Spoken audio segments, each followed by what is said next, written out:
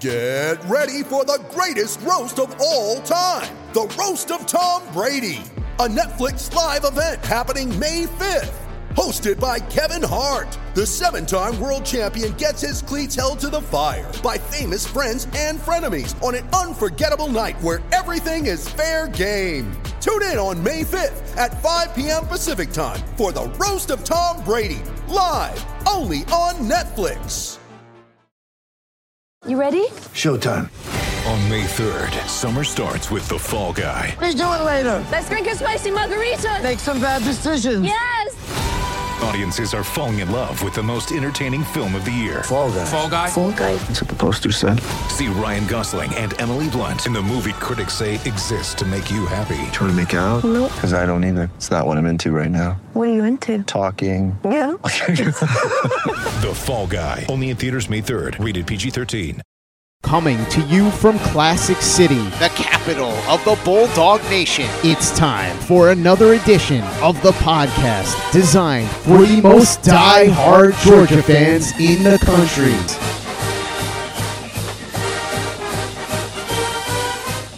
What's up, guys? Welcome back to another edition of the Glory UGA podcast. I'm your host, Tyler, and Curtis left me hanging today, guys.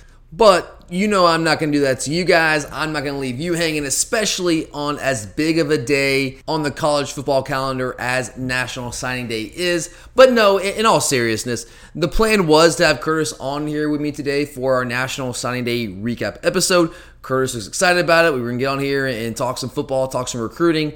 Curtis and I are both in agreement that when you're talking recruiting and future Georgia football players, we think that's one of those things where it's good to have a variety of views and a variety of opinions on these different players.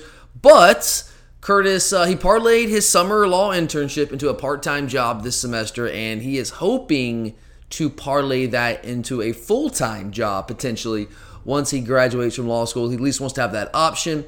And he graduates in May, so that's pretty quick here, so he wants to make a good impression. They called him and asked him to come in today on short notice, just one of those random things. Of course, they called him today of all days. And obviously, that had to take precedence for him today. But it's all good, guys. I can adapt, and I've got you guys covered today for all things National Signing Day. We're going to talk team rankings, the growing gap, at least what I perceive as the growing gap between Georgia and the rest of the SEC East, if not the rest of the SEC, absent Alabama and maybe Texas A&M, as we'll get into.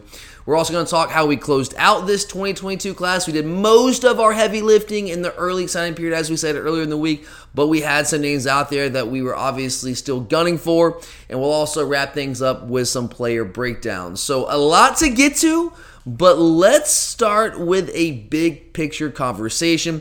If you've been paying attention to recruiting at all, which I hope you have, I really have never understood the people that just dismiss recruiting out of hand and are just talk to me when they're playing between the hedges. Talk to me when they're actually suiting up for my team. Greg McElroy, for example, he's always kind of been one of those guys. And, I say that because I used to occasionally listen to his Sirius XM radio show years ago when I had nothing else to listen to. You guys know how it works.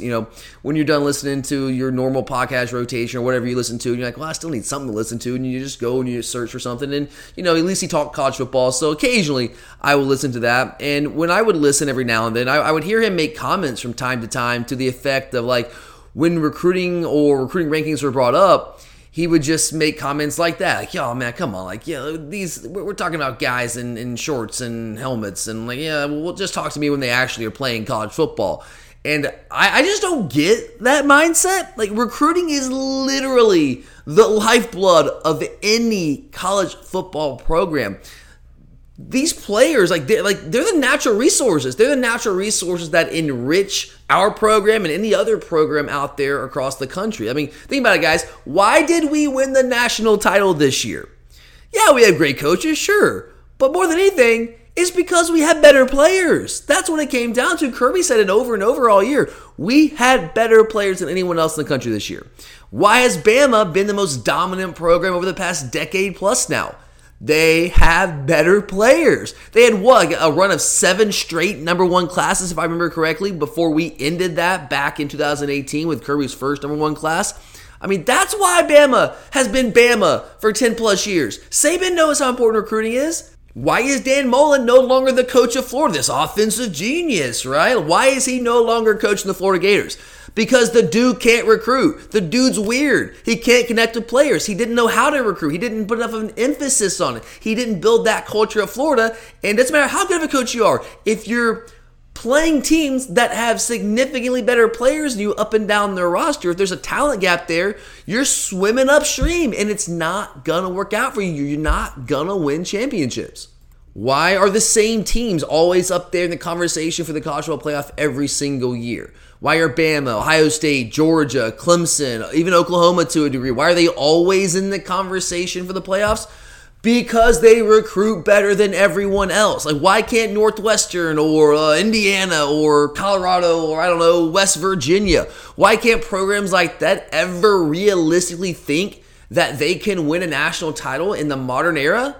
Because they don't recruit well enough. They simply don't have those players. They might have a guy here and there. Sure, maybe a guy can be a first-round draft pick every couple years. But they don't have enough of them to fill out their roster to compete with the likes of Georgia and Bama and Ohio State and Clemson. They just don't have those guys. So, sorry, I know a little bit of a side tangent there, but back to what I was trying to say before I got sidetracked.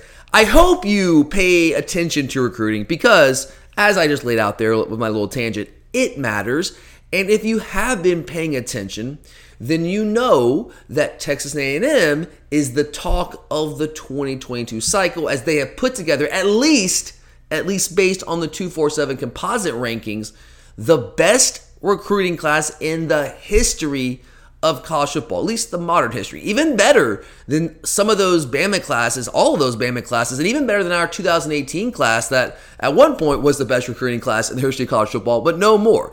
And that recruiting class, by the way, again, another example of why recruiting is so important. That 2018 number one recruiting class, well, yeah, they just helped deliver a national championship. Case in point. And while in and of itself, the fact that Texas A&M has ascended to the top of the recruiting rankings, that's interesting enough. That's enough of a news story to talk about and pay attention to. But it's not just that. It's not just simply the fact that A&M has ascended to the top of the rankings.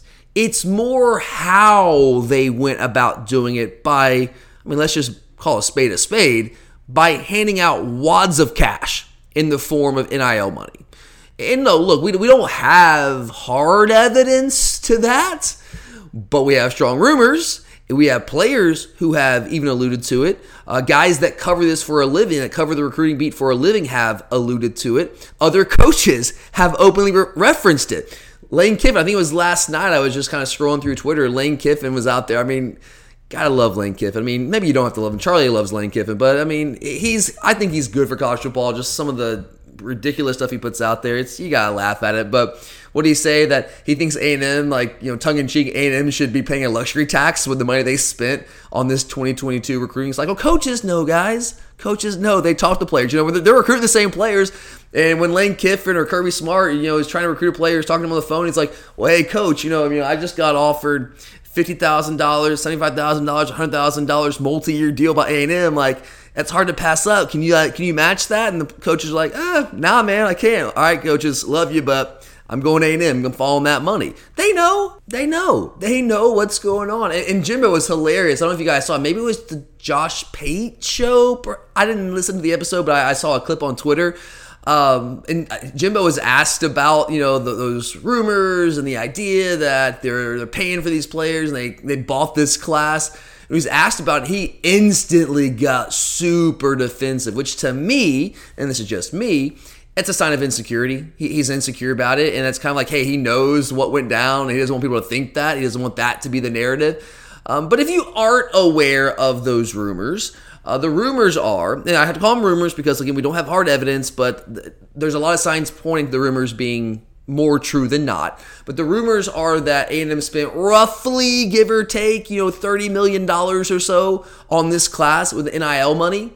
The story goes, as I've heard multiple times from different people, the story goes that A&M has kind of designated a booster that serves as their NIL point man. The coaching staff they identify players that they want to target. They give them a list of those players. the point man then takes that list of players to other big boosters of A&M, and they put together multi-year deals for these guys. And they're not necessarily directly involved in who gets what. I'm talking about the coaches. I'm not saying Jimbo Fisher is saying, hey, this guy needs this much money. But basically what the rumor is, the story is they basically give the point man their recruiting board and say, hey, these guys are the top of our board, and here's how we're going down the list. And they essentially use that to determine who should get what money and so on and so forth. And that money is not coming from the university. I'm not trying to suggest that. It's coming from boosters. It's NIL-ish. There's a gray area there. But that is the story and how this class was put together. And they're smart. They're using multi-year deals. And the reason they use multi-year deals is because they don't want a player to just take the money and run. With the Travis Hunter news, we're going to Jackson State, where I think it's Jackson State, right? Jackson State, where Deion Sanders is. People are saying, well, he's just gonna screw Barstool. It was stupid, man. He's just gonna take the money and he's gonna transfer out to a bigger school. Well, guys, these people are not completely moronic. They understand that, so they structure it with multi-year deals, so you're leaving money on the table if you decide to transfer out, which is kind of ingenious in a way, because you're also kind of counteracting the transfer portal in some way, shape, or form there by structuring these deals as multi-year deals and not just paying it all up front like one lump sum of cash. You got to kind of admire that a little bit to some degree, I guess. But when it comes down to it, I have very little doubt that something like this has occurred. Again, there are rumors, but there's a lot of, I don't want to say evidence, but there's a lot of signs pointing to those rumors being more than just rumors, too much to ignore, in my opinion. And look, NIL in general, I have no problem with. I'm not one of those guys sitting there saying, oh my God, if players get paid a dime, then it's the death of college football. It'll never be the same. Oh my God, I don't want to watch this anymore. I'm going to go find another hobby. No, I'm not saying that. I think players should absolutely have the opportunity to benefit from their own name, image, and likeness. 100% I believe that. I personally believe it's frankly borderline criminal that players haven't previously been able to benefit from their own name, image, and likeness, and the efforts that the NCAA has gone to restrict players from benefiting from their own name, image, and likeness, which is, to me, it's always been such a backwards argument because the regular college student can benefit from their name, image, and likeness, but the players can't. And look, I know obviously they get a scholarship, and there's a lot of things they get outside of name, image, and likeness. They do get a really good deal, but why are there artificial restrictions on how much they can make off of their own, again, I keep saying it, name, image, and likeness? But there's got to be a line, I think, somewhere. And I don't know where that line should be. I don't know if I'm qualified enough to say. I don't know if I put enough thought into it.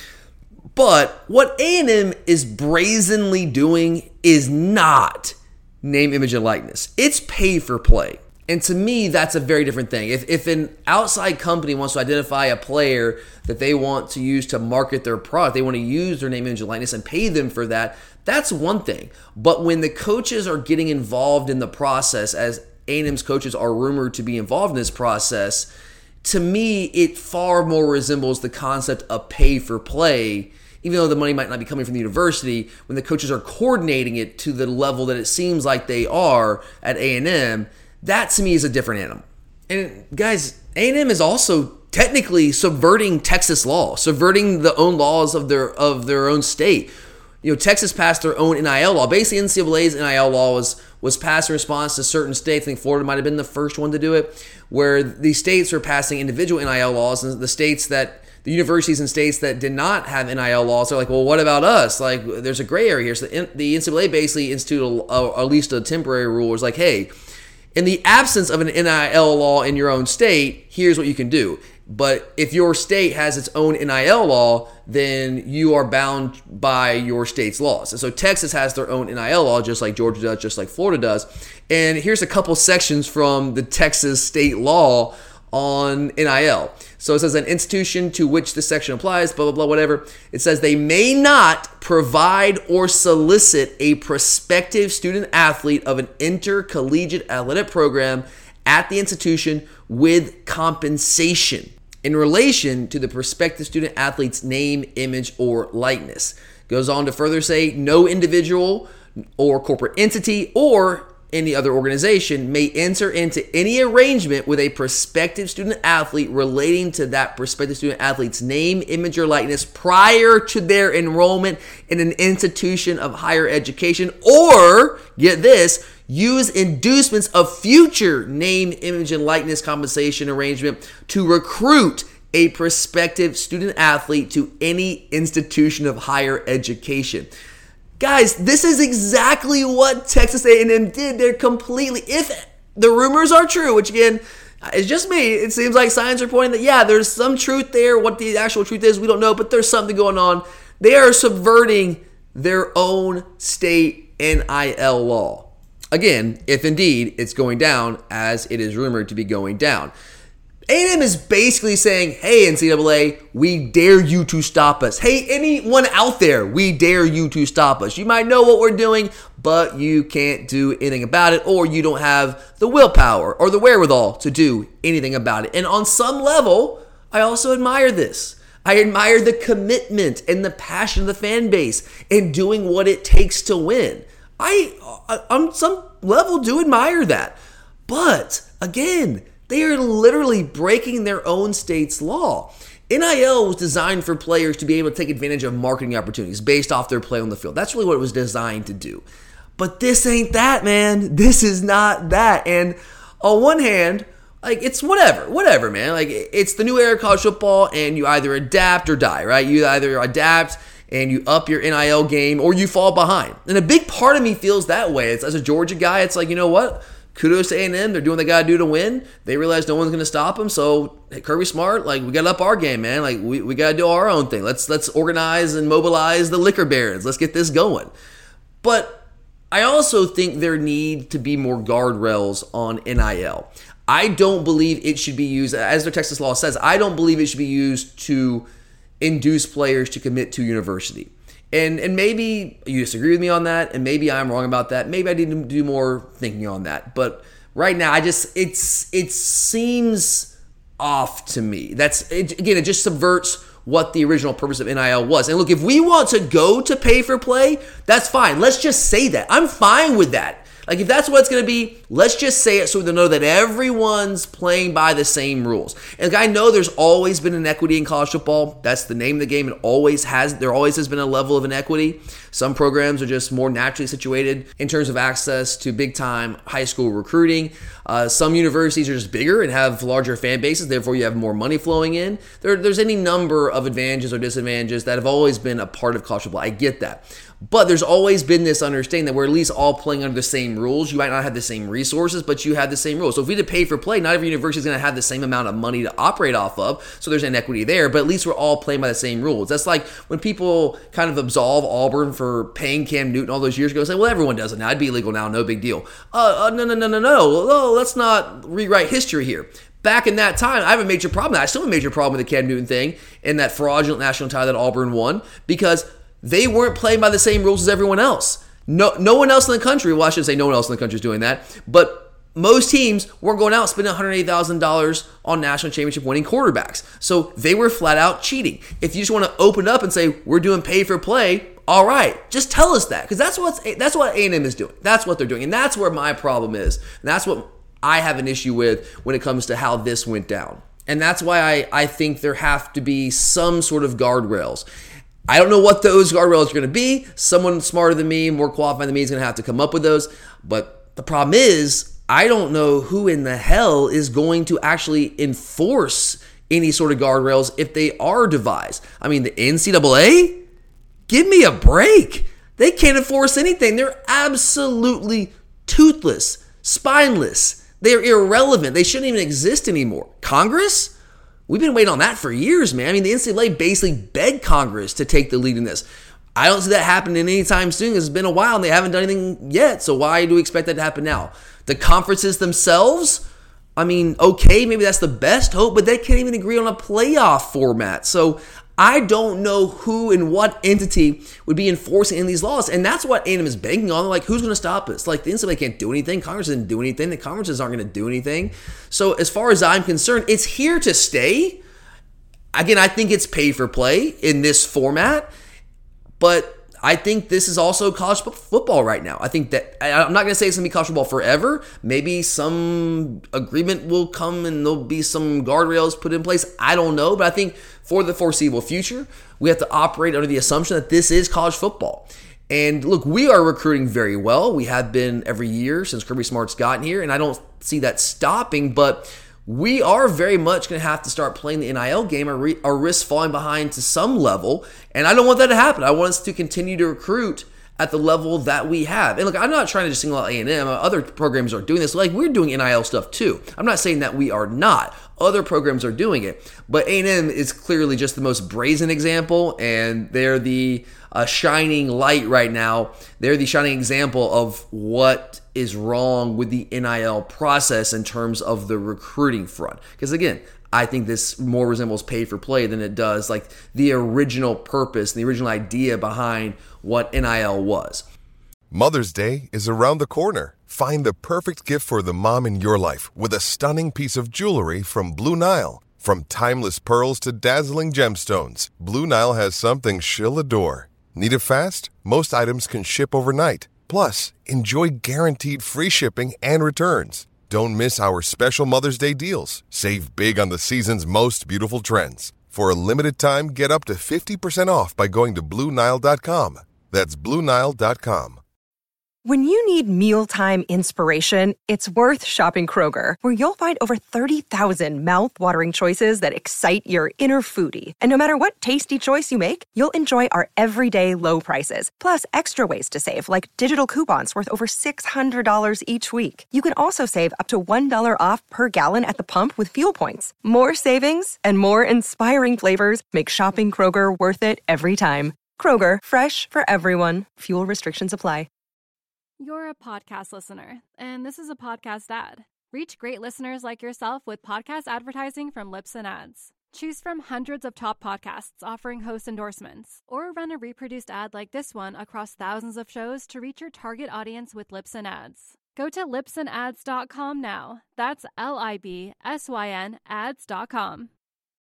So that was my big thought on the recruiting cycle, this 22 recruiting cycle in general, and how NIL influenced this cycle.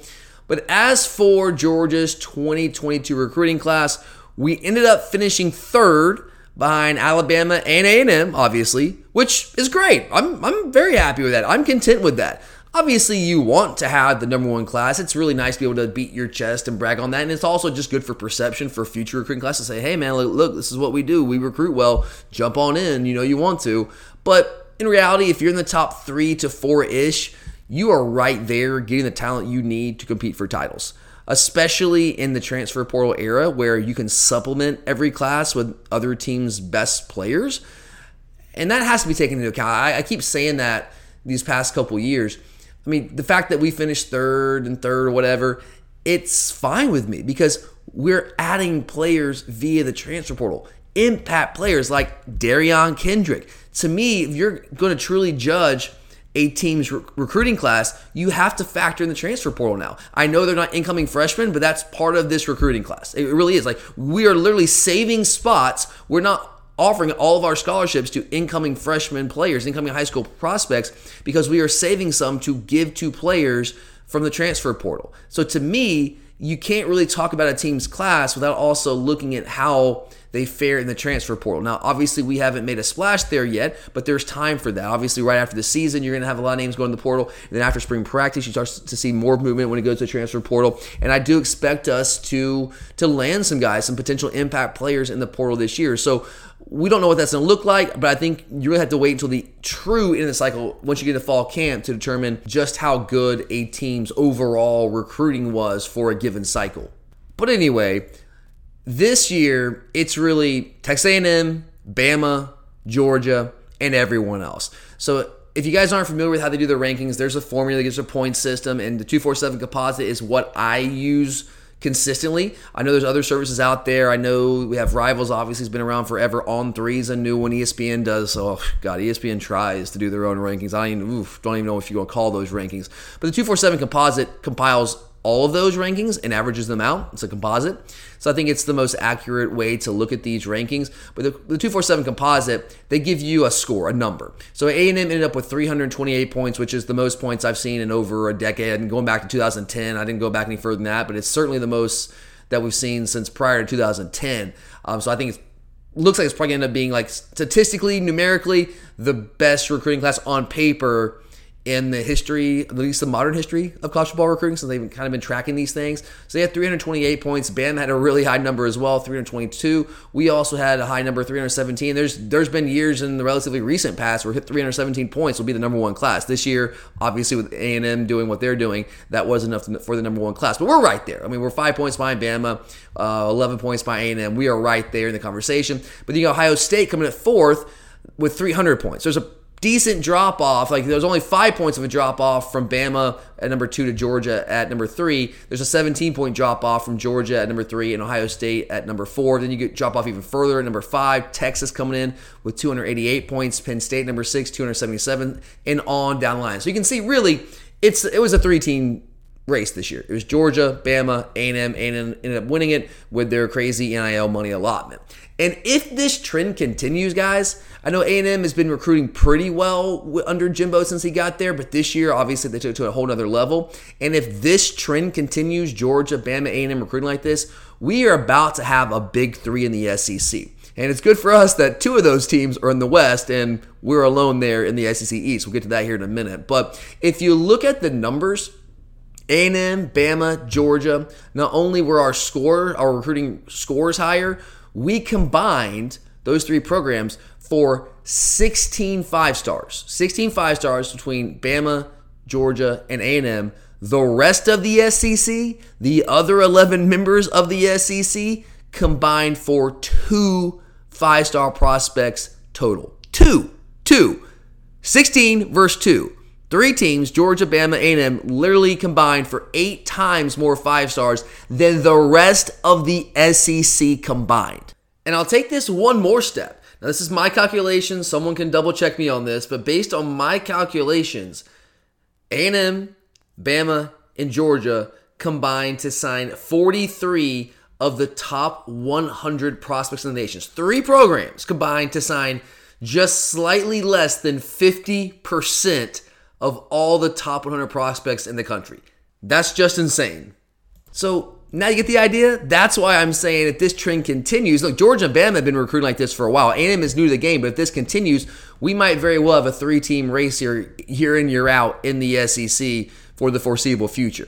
And if you dig into an even more micro level for us, for Georgia, what we care about, the rest of the SEC East, and this has been a trend for a while now, this is not a new story, but yet again, another cycle, another class here in 2022 where the SEC East fell even further behind the Georgia Bulldogs. Man, tough, guys. It sucks. We signed 5 5-star prospects this cycle. The rest of the SEC East combined, the other 6 teams combined, for 1 5-star prospect. And that was Luther Burden at Missouri. We were right there with Missouri. I think it might have been the nail in the coffin for Cortez Hankton here in Athens when he missed on Luther Burden, who's a 5-star wide receiver prospect, and allowed him to stay home. I don't say allowed him. The kid got to make the choice, but he let Missouri kind of sneak in there and keep Luther Burden at home. And I think Kirby was like, that's not so great. But that was the only one. That was the only one, the SEC East.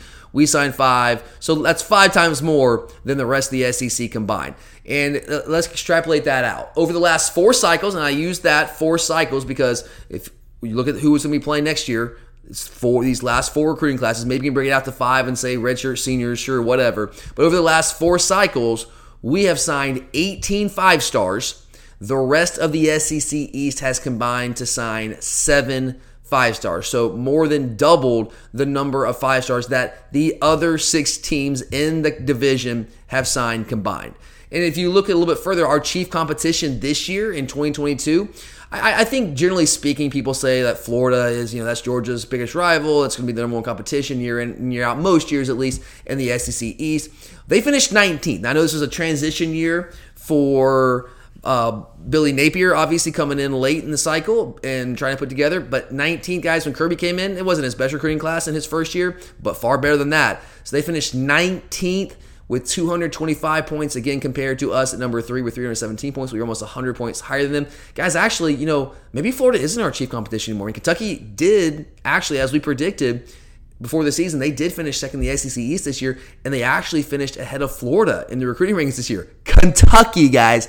Kentucky finished 12th nationally in recruiting, 237 points. In fact, Florida didn't even finish third in the SEC East. Missouri finished third in the SEC East. Missouri, guys. Kentucky and Missouri recruiting better than Florida this year. Missouri finished 14th. Eli Drinkwitz with a nice class. 234 points overall, right behind Kentucky, not too far off there. In fact, Florida didn't even finish 4th in the SEC East in recruiting. Tennessee came in 4th at 16th nationally with 228 points. And then Florida comes in and they fall in there at the 5th spot in the SEC East. And then South Carolina comes in at number 6 with a 25th ranked class nationally, which, don't you guys keep hearing about Shane Beamer and how good of a recruiter Shane Beamer is? And Georgia, you better watch out. Shane Beamer's on the case now? Nah, not so much. 25th, 216 points, literally 100 points more than South Carolina. And then, of course, Vandy coming in. Vandy actually, surprisingly, they were 31st nationally, which I was like, hey, Vandy, that's better than they usually do. So Clark Lee, for Vandy standards, not terrible by their typical standards. So when Curtis and I finally, eventually, hopefully next week, get to our way too early 2022 preview episode, we're going to talk about the Georgia football team heading into 2022 and give you our very early thoughts on that. Obviously, we'll have all offseason to talk about that. We want to give you an early look, though. And when we get to that and we start talking about how, despite all the losses from the 2021 national title team, the Dogs should be the clear favorites to win the SEC East again in 2022 and potentially be in contention, realistically, for another college football playoff bid. That's why, because, guys, the SEC East just isn't keeping up right now. Florida's the one, I know they weren't this year, but they're the one that has the greatest amount of resources, and they have the potential to be the one that's consistently competing with us in the SEC East, but right now they're down, and they're not right there right now, and it's going to take a couple of cycles at the very least for them to get into position where they can realistically compete with us on a year in, year out basis. And if it's not Florida, then you got Kentucky. Yeah, I think Mark Stoops is fantastic.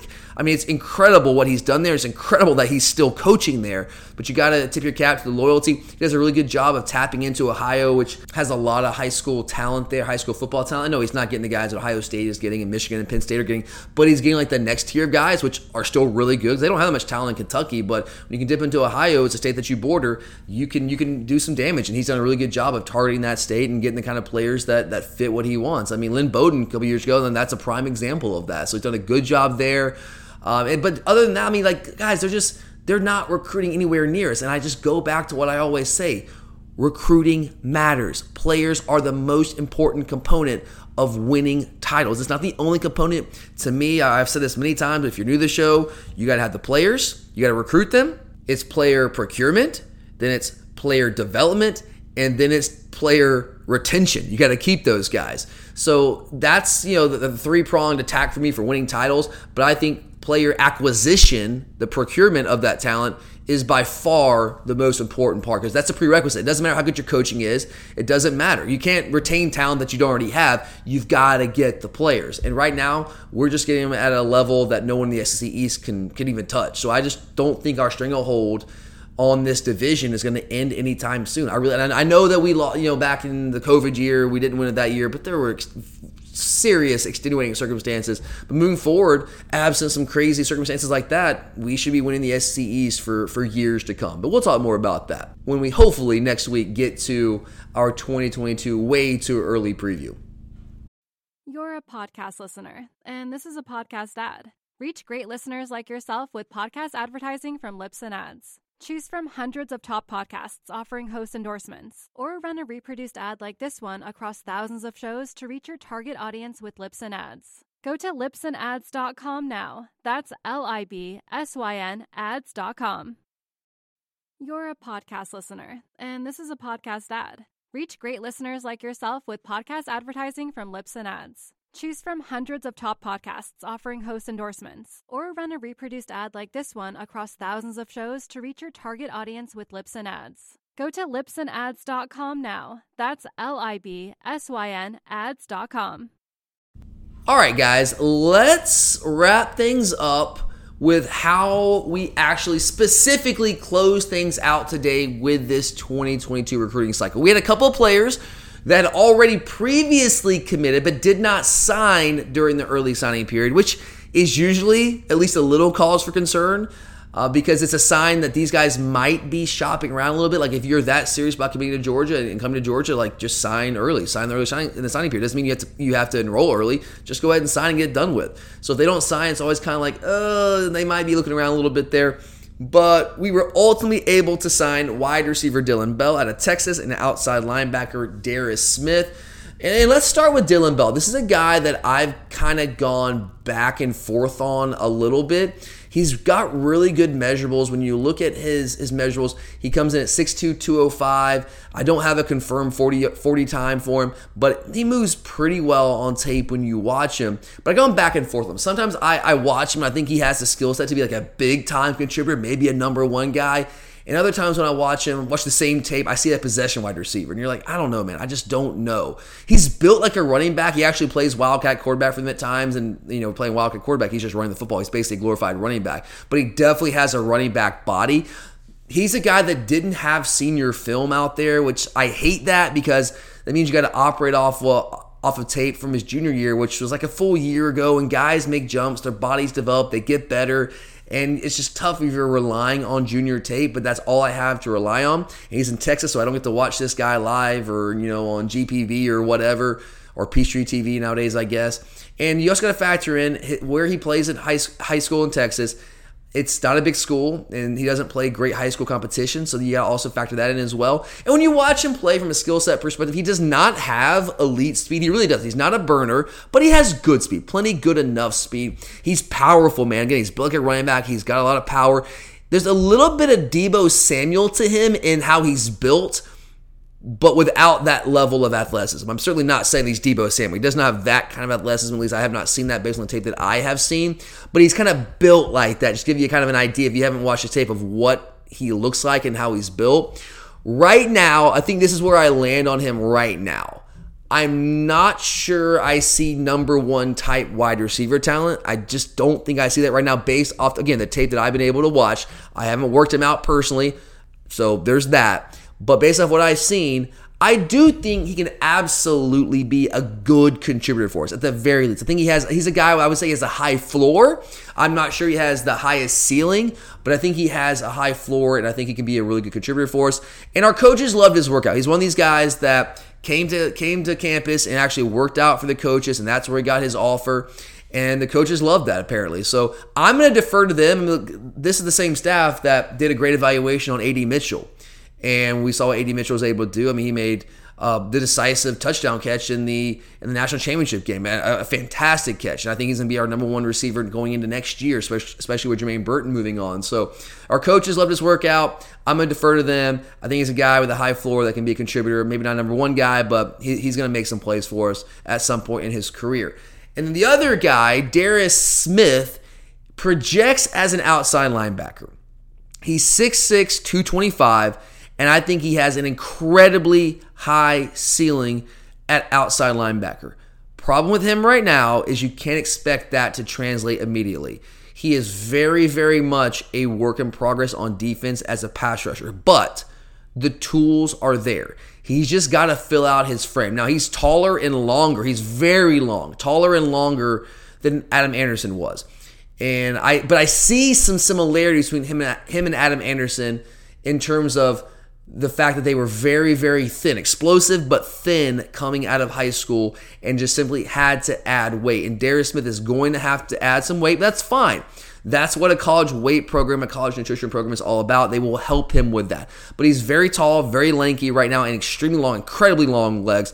To give you an idea of how high his ceiling is and how athletic he is, he's 6'6", 225, and he's projected as an outside linebacker for us. That's what we're recruiting him as.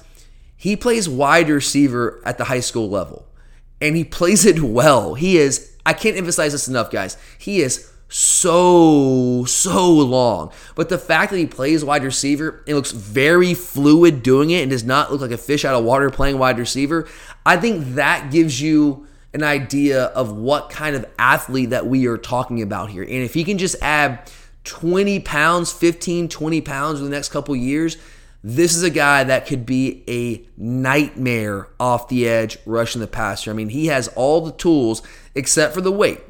But he has the frame. He's just got to fill out the frame. And that's where our strength and conditioning program, our nutrition program, really comes into play. So I'm going to be very excited to see how he develops and how he grows. I do not think that he's going to be an instant impact type guy.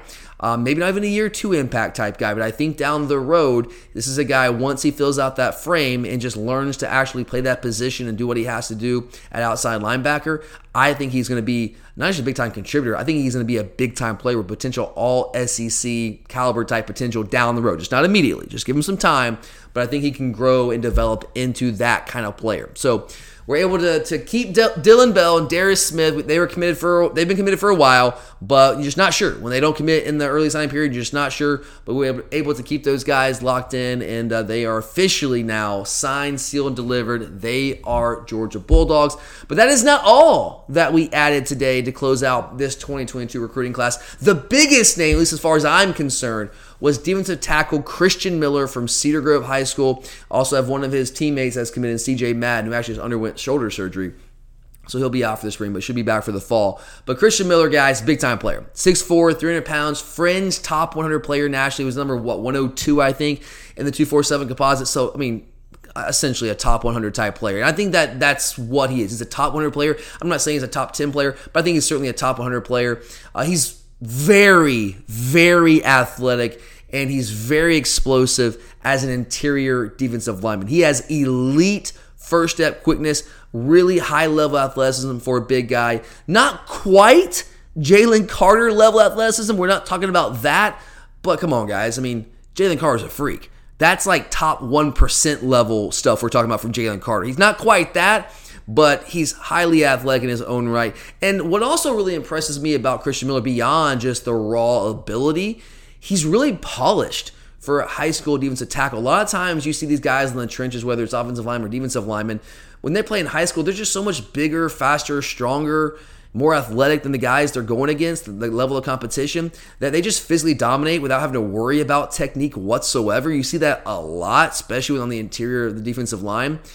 But that's not the case with Christian Miller. Yes, he's just physically more dominant than the guys he's going against, but he plays with a high degree of polish for a guy at the high school level. He uses his hands very, very well. He understands how to control offensive linemen. He plays with fantastic leverage. I mean, honestly, if you watch his clips on his highlight tape, you see him doing the things that our defensive linemen do.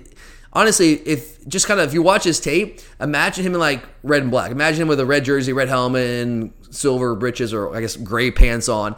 And he looks like a Georgia Bulldog defensive lineman from this 2021 football team. The way that he plays with that technique, he does a lot of things that we ask of our defensive linemen.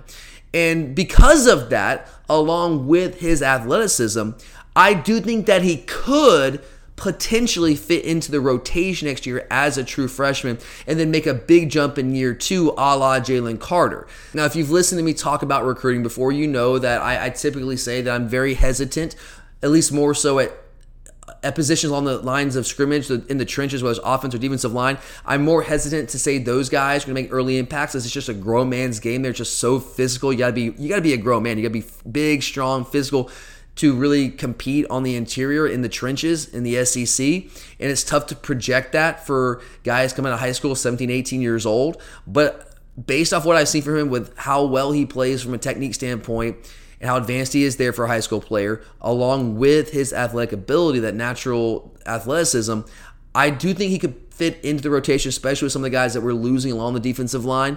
And I told you guys earlier in the week, Curtis and I said this before signing day. We were doing a little bit of a preview in the last episode, And I asked Curtis a question, like, of those guys that we're looking at right now, the guys that we're targeting heading into the late signing period, which one of those guys at the top of your list, your top rated target? He said Christian Miller, and that's who I had in my notes as well. I totally agree with him.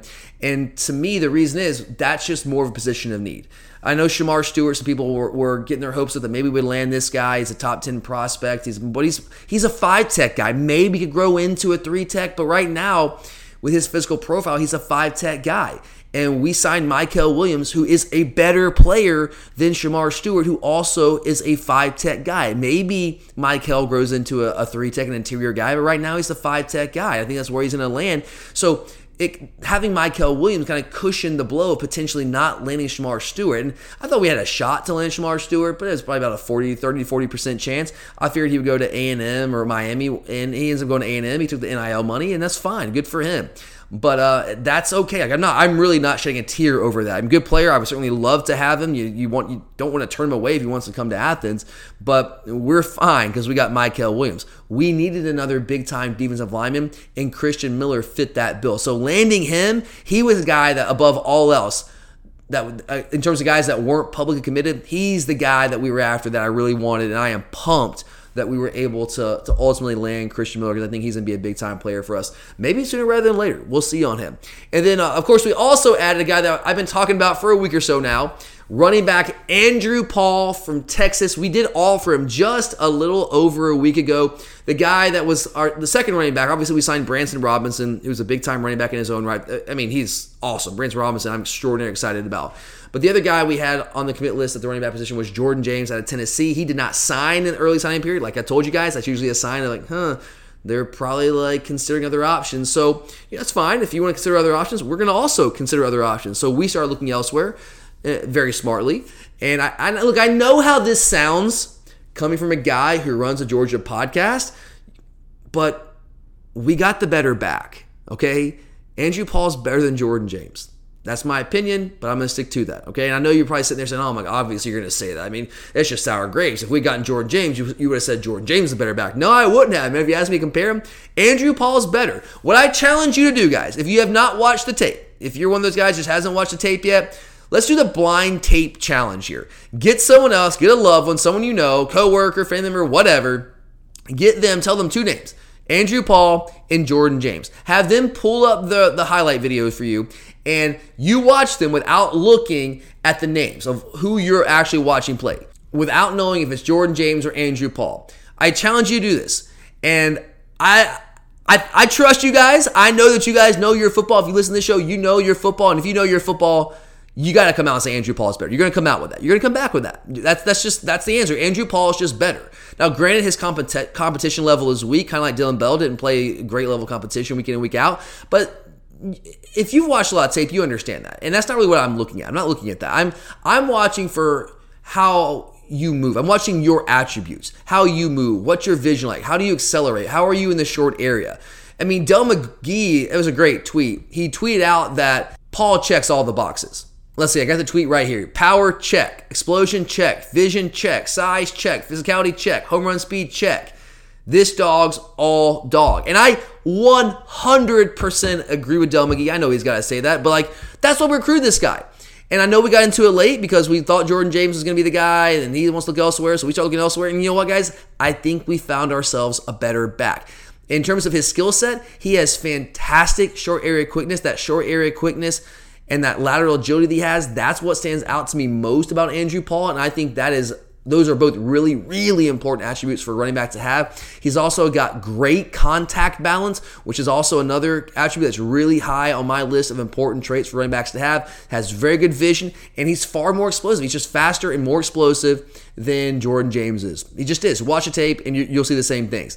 Now, this guy, Andrew Paul, is ranked 534th nationally. And I know if you just look at that, you don't watch the tape, you're like, oh, 3-star, 534th nationally. You look at that and you instantly kind of just shrug your shoulders. Whatever, I guess. We'll see what happens. But guys, I'm telling you, watch the tape. Stars don't tell the story here. What happened with Andrew Paul, this happens every cycle. He didn't camp. He didn't do the camp circuit where all these recruiting evaluators, they go to all these camps and then they put these on for players and they encourage them to come. And he didn't do that. He didn't do the camp circuit. And players get punished for that. Players get rewarded for that by being rated higher, and then players who don't do it get punished for that. I think it's a flaw in the system. This happened to Gunnar Stockton too. Gunnar Stockton didn't really do the camp circuit, didn't do the Elite 11 stuff, and he dropped in the rankings. He didn't plummet, but he dropped outside the top 100. This is a guy that was a former 5-star. He just didn't do the camp circuit. He just didn't do that. And that's a flaw in the rating system. We're not going to get off on that tangent, but just understand, guys, he is better than his ranking. And I know, again, easy for you to say that, Tyler. You run a Georgia podcast. Obviously, like you can't take you seriously. Just trust me on this, guys. Watch tape. If you don't trust me, fine, whatever. Watch the tape yourself. And I'm not saying that he's the best back in the country. I'm not even saying he's the best back in our class. That's Branson Robinson. But this guy, come on. He's far closer to a top 100 level back than he is to being the 534th best player in this class. That's just obvious. It's just obvious. And again, if you don't believe me, and you don't believe your own eyes, well, watch the tape. And if you don't believe your own eyes, or you're just too lazy to watch the tape, just look at his offer list. I know he kind of came on late in the cycle, but we had to fend off Clemson, Michigan, and Oregon, among others, for his services. An offer list are usually a really good indication of a player's value, oftentimes more so than ranking. So when you look at who we had to fend off to get him late, that tells you what kind of player he is. This guy had the offer list of a top 100 level running back. And finally, we also added former Florida commit linebacker E.J. Lightsey from Fitzgerald here in the state of Georgia. This guy I'm excited about. Now, he has to learn how to play inside linebacker. He's got to learn that. He's raw, but he has all the tools, man. He really does. In terms of like see ball, get ball, he does that extremely well. He is extremely athletic. He has elite speed at that position. He flies around the field. Tell me if that sounds like some of the linebackers you've seen here on our roster over the past couple years. He can rush the passer, but playing with proper leverage, controlling blockers, disengaging from blocks, all those kinds of things, he's got to improve on. He just has to learn how to play that position. But saying that, you know who else had to learn how to play that position once upon a time? Yeah, Quay Walker. I think Quay Walker has a shot to be a first-round draft pick. Now, he didn't help himself with the injury, and it's not his fault, so he couldn't actually compete in the Senior Bowl, but I think he's going to blow it up at the Combine. And this is a guy, going back when we signed him a couple years ago, I told you guys, coming out of high school, same thing I'm talking about Lightsey. Don't expect him to play right away. He's got to learn how to play that position. He played more on the edge than he did inside in high school, but you could see the athleticism. You could see the ability, those raw tools.